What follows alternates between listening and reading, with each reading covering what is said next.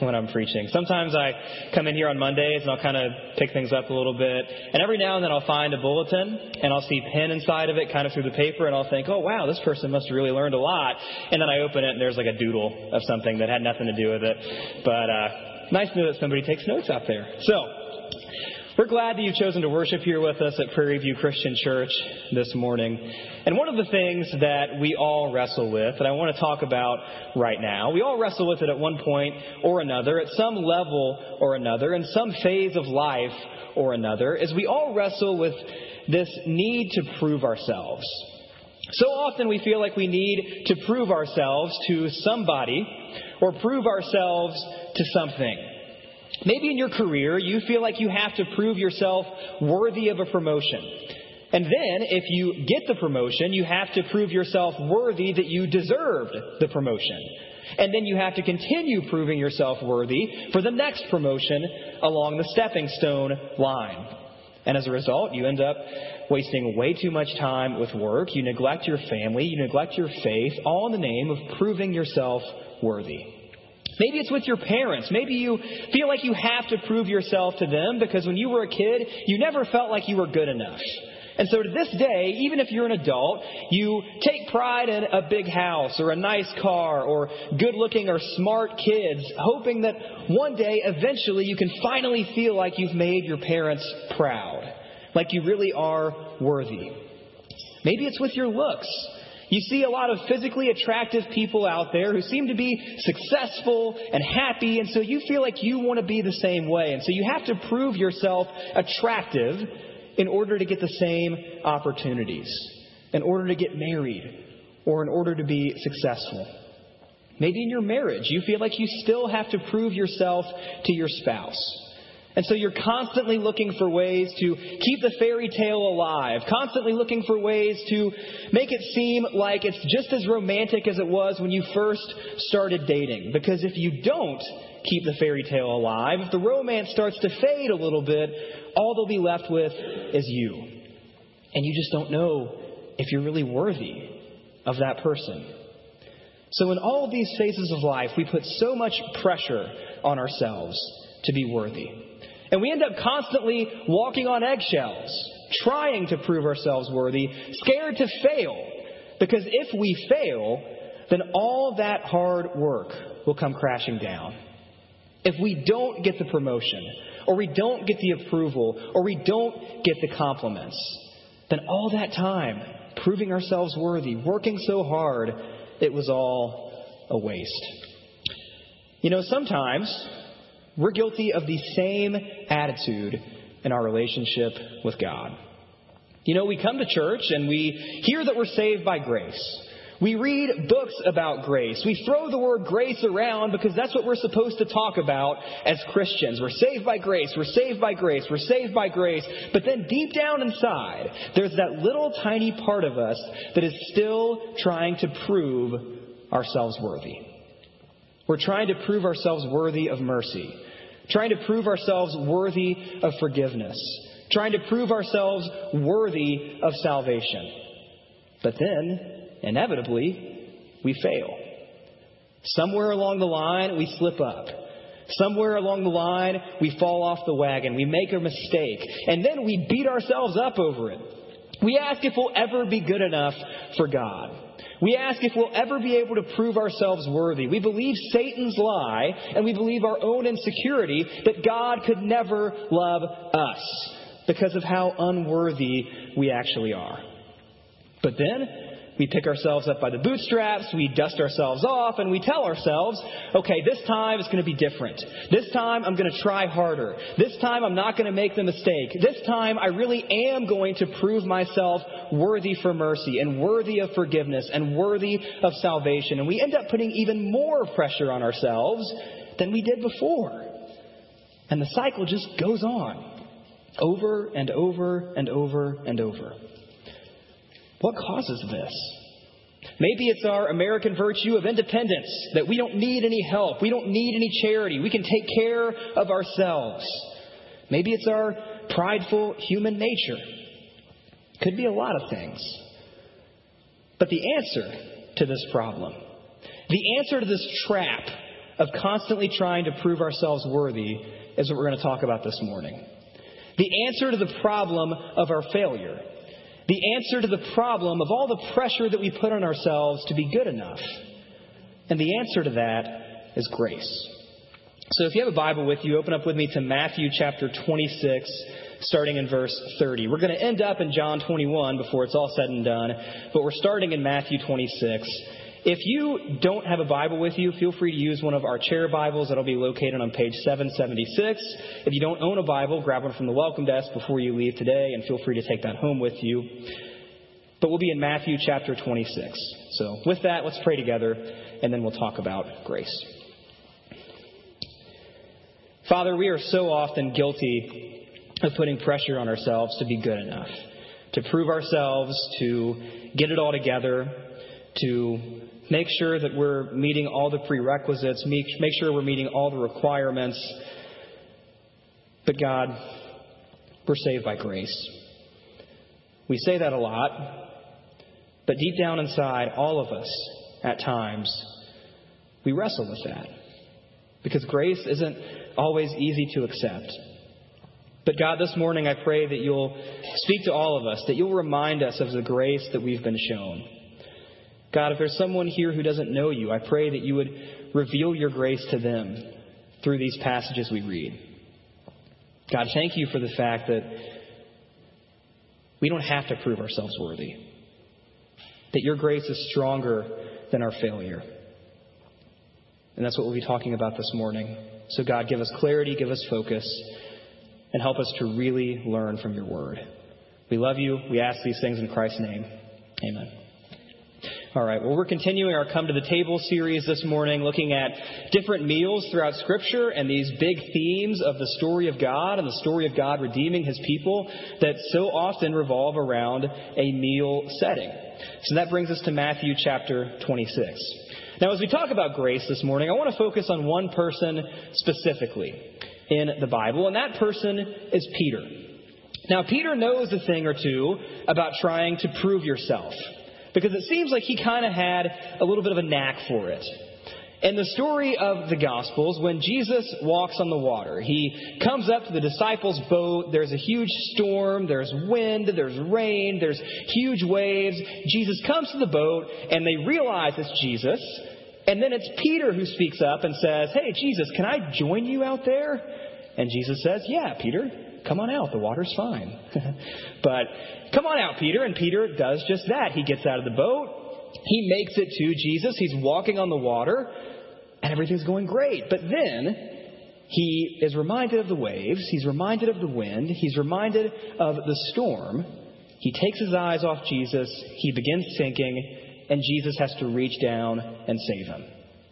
Okay, that's one example. Later, when Jesus predicts his own death, Peter's the one who steps up and says, "No, Jesus, there's no way I'm going to let you die." And then Jesus yells, "Get behind me, Satan." Because apparently Peter thinks that he knows better than Jesus does. At the Transfiguration, when Peter and James and John are taken up on this mountain and they see this incredible vision of Jesus. They see him transformed. They see him shining with this bright light. They see him speaking to Moses and speaking to Elijah. And they're just in awe of what they're seeing.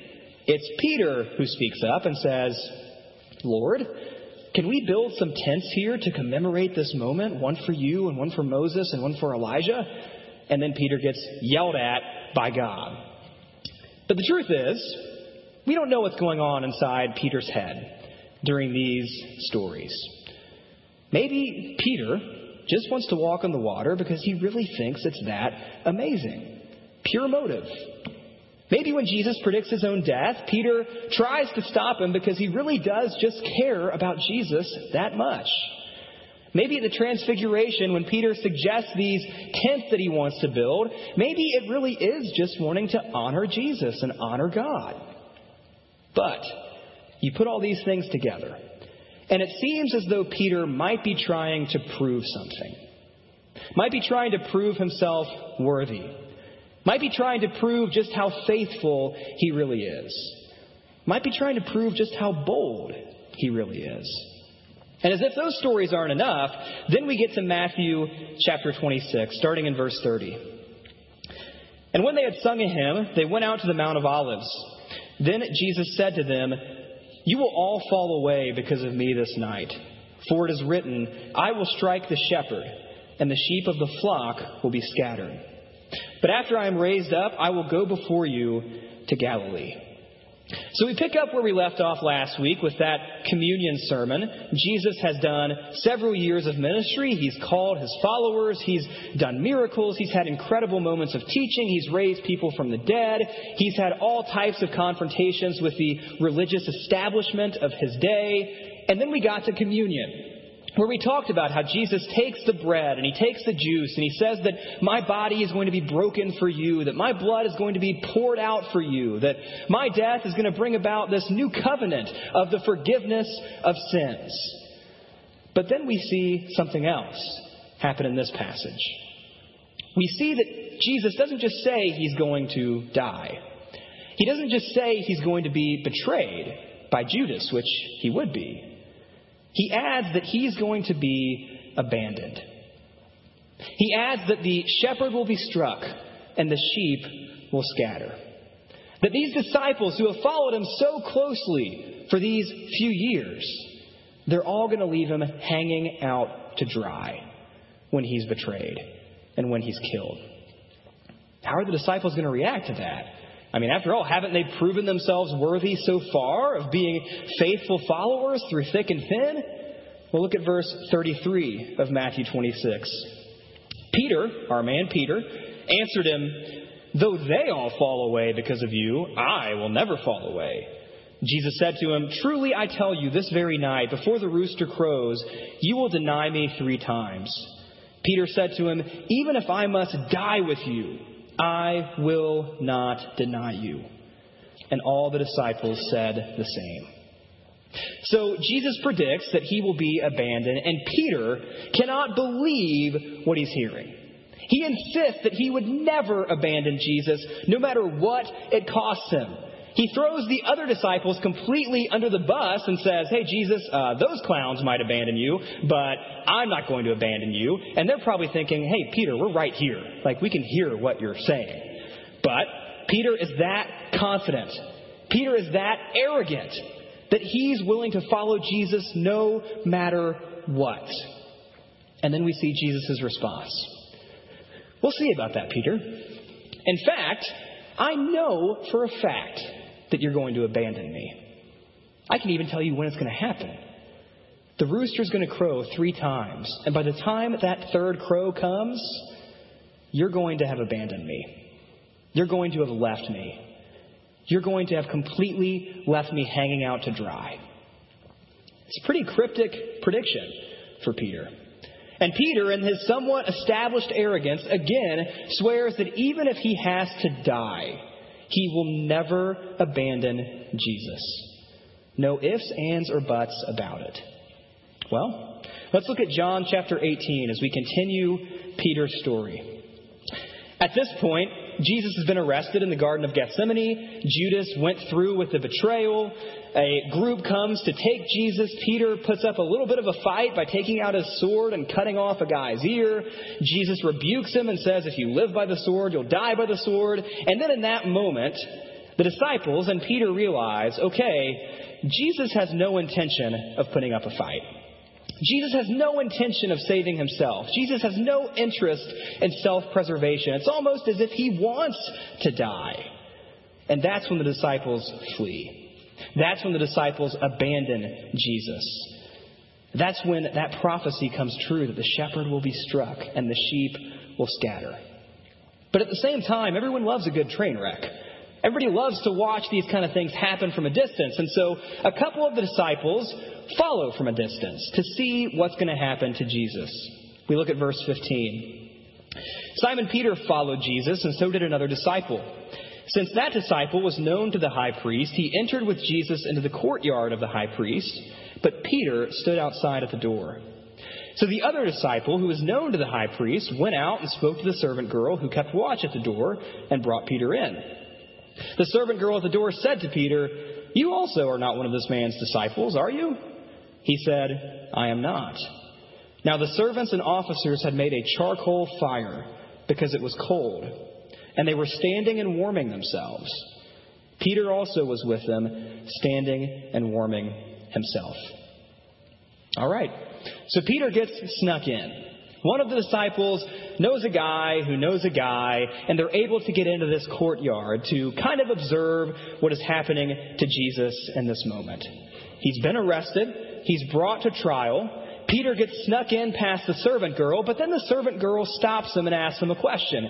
Hey, don't you know Jesus? And Peter says, who? Me? You must be thinking of my cousin, Frank. He and Jesus are tight. He and Jesus are thick as thieves, but it's not me. I do not know the guy. And the girl says, well, okay, if you insist. And Peter's probably thinking, all right, disaster averted. So then he rushes off to get warm next to the charcoal fire. Pick back up in verse 25 of John 18. Now Simon Peter was standing and warming himself. So they said to him, you also are not one of his disciples, are you? He denied it and said, I am not. One of the servants of the high priest, a relative of the man whose ear Peter had cut off, asked, did I not see you in the garden with him? Peter again denied it, and at once a rooster crowed. So we saw the one denial to the servant girl, and then we see the two denials here happening around the charcoal fire. And the second that Peter lets out that third denial, the second those words leave Peter's lips, just like clockwork, the rooster crows, just like Jesus said it would. Matthew writes that Peter wept bitterly when this happened. Luke adds that Jesus and Peter even made eye contact in this moment. And you put yourself in Peter's shoes, and there's one word that sums up this moment, and that word is failure.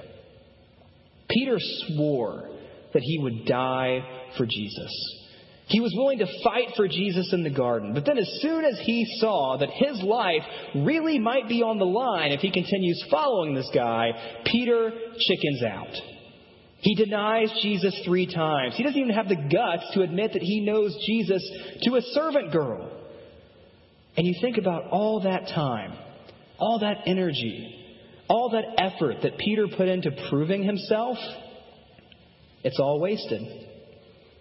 All those risks that he took to show just how faithful he really was, pointless. All those brash claims that he made about himself, all those claims were empty. Because Jesus has been abandoned. The shepherd has been struck.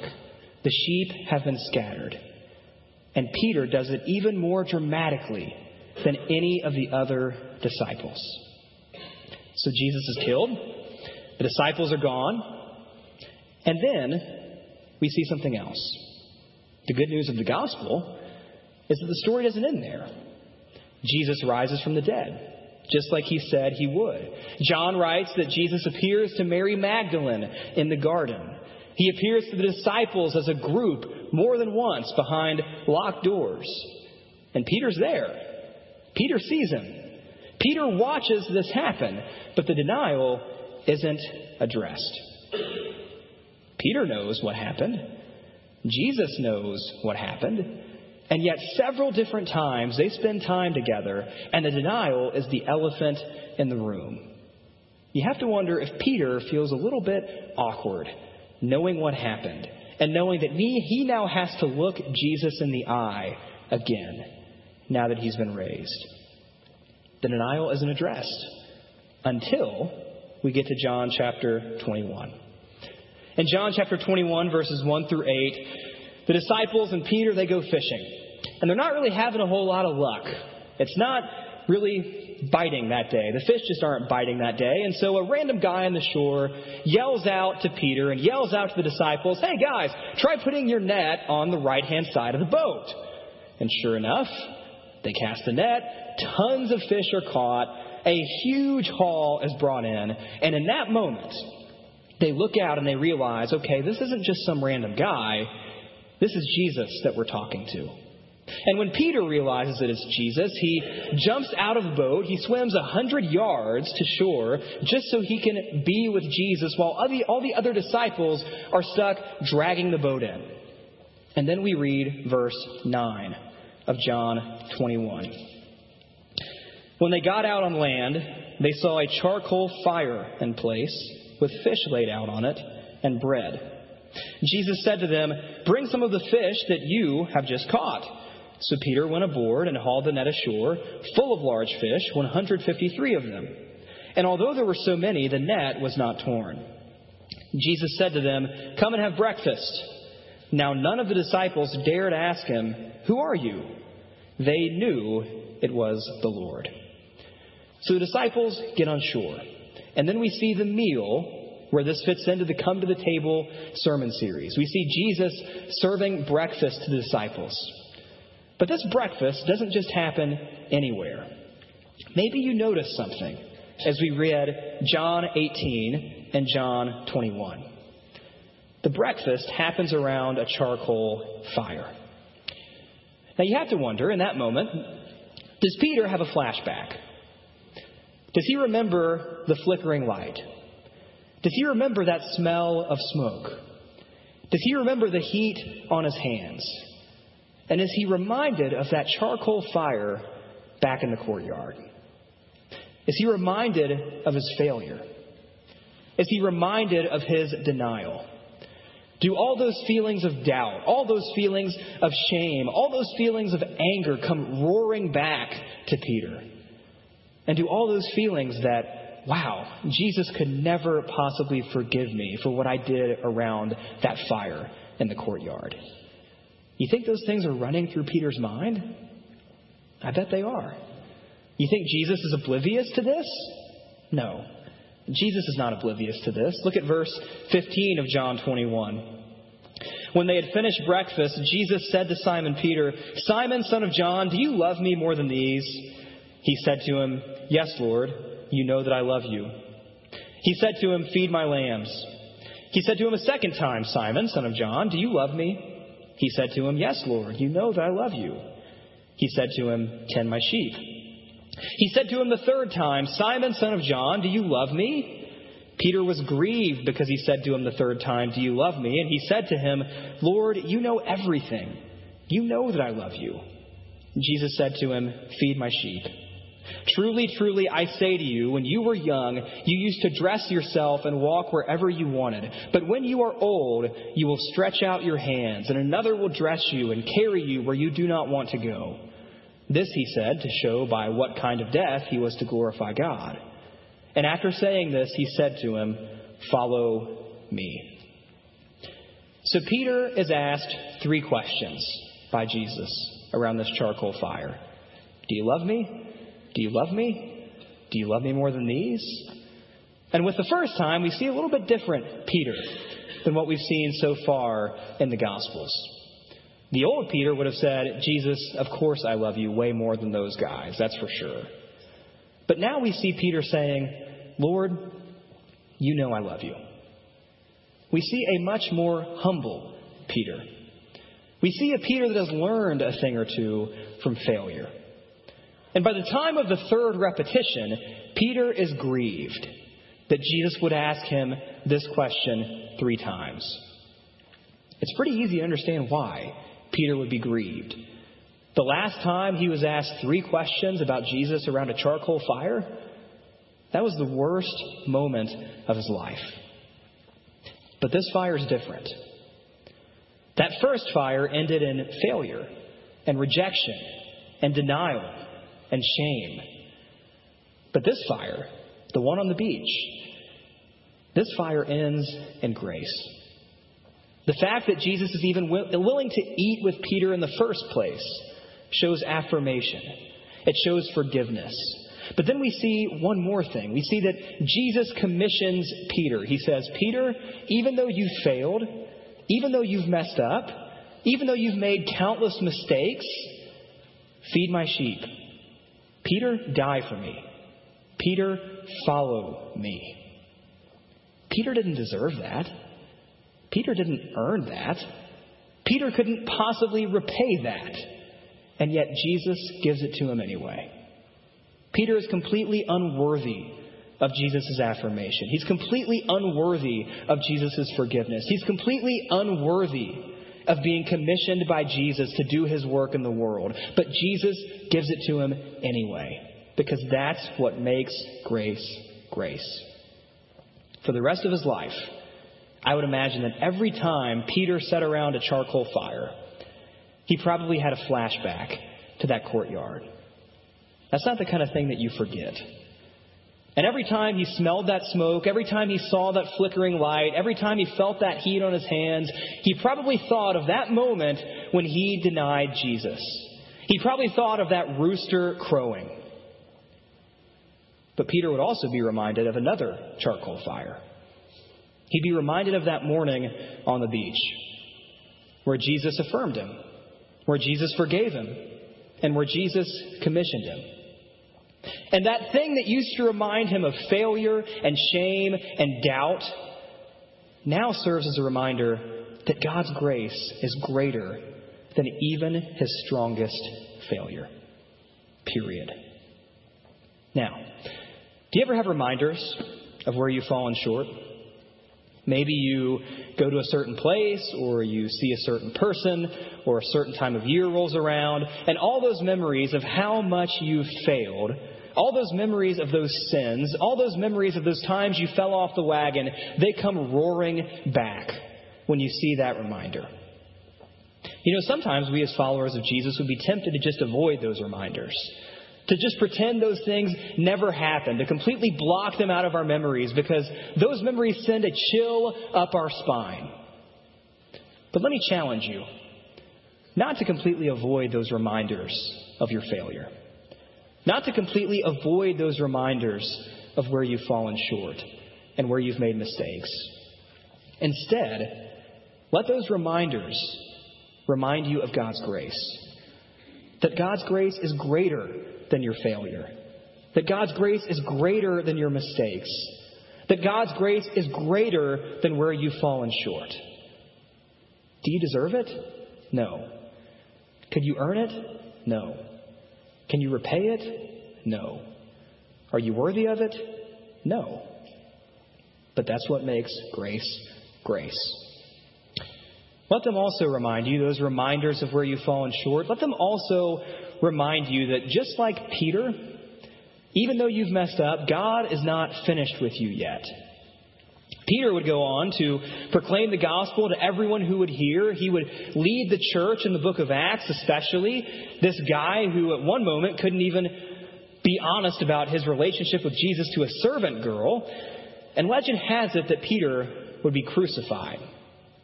But get this, legend also has it that Peter would be crucified upside down because he didn't feel that he was worthy of dying the same way Jesus did, right side up. Peter embraced the fact that he wasn't worthy. He was reminded of the fact that he wasn't worthy. But he also let those things remind him of the grace that God had shown him that morning on the beach. So my challenge to you this morning would be stop trying to prove yourself worthy. Stop trying to be independent. Stop trying to be good enough for God. Because the truth is, you aren't worthy. You aren't good enough. I'm not worthy. I'm not good enough. But it doesn't change the fact that God shows us grace anyway. That God sent his Son to die for us. That's what makes grace grace. The fact that we aren't worthy. The fact that we aren't good enough. So if you're a follower of Christ this morning, I would encourage you to rest in the grace of God that is greater than your failures. Let those things that remind you of your failures instead remind you of the grace that you've been shown. Take the grace that you've been shown and share it with those around you who maybe don't know what grace really feels like. And let the grace of God forever change you. We all make mistakes. We all fall short. We all have moments of failure.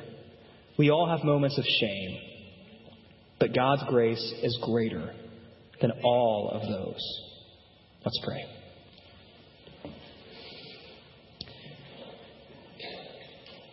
Father, sometimes we're more like Peter than we like to admit. We can be brash. We can be arrogant. We can be on this quest to prove ourselves to people, to prove ourselves worthy to whatever standard we hold for ourselves, or even trying to prove ourselves worthy to you, trying to be good enough for you. But God, those attempts are pointless. We will inevitably fail. We will inevitably fall short. And without your grace, we would be completely hopeless. We'd have nowhere to turn, nowhere to go, and we would be stuck in our failure and stuck in our mistakes and stuck in our sin. But your grace is greater than those things. God, at times we are tempted to kind of understand grace with our heads, but still not really live like we really know what grace is all about.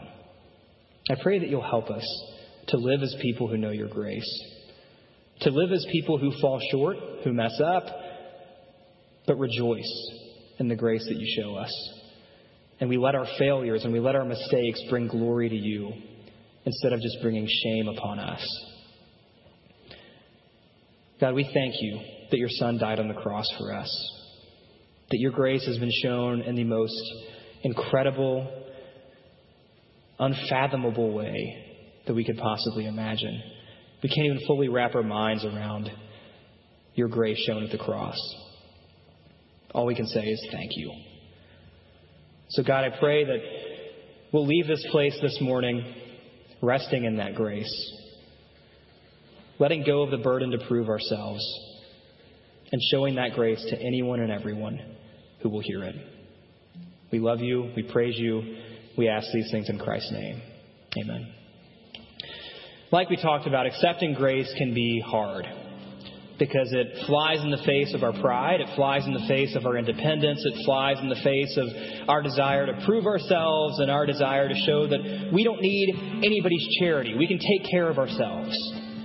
Grace challenges our notion that God could never save us because of how messed up we are. But God's grace says, yes, He can save us, no matter what we've done. God's grace shows us that even the other people in our lives who we look at and we think, well, God's grace could never save them. Yes, it can save them. And we are in awe of that. So this morning, if you haven't accepted that grace, I pray that you would make that decision. A couple of our elders, they'll be standing at the sides of the room. They'd be happy to talk with you, happy to pray with you. This grace that God shows, it only comes through faith in what Jesus has done and who Jesus is. That He is Lord, that He is Savior, that His body was broken, that His blood was shed for you on the cross. So again, if you haven't believed that yet, talk to one of those guys. They'd be happy to pray with you, happy to answer any questions that you have. And I pray that no matter where you came in standing with God this morning, that you would leave resting in the grace that He shows through Christ.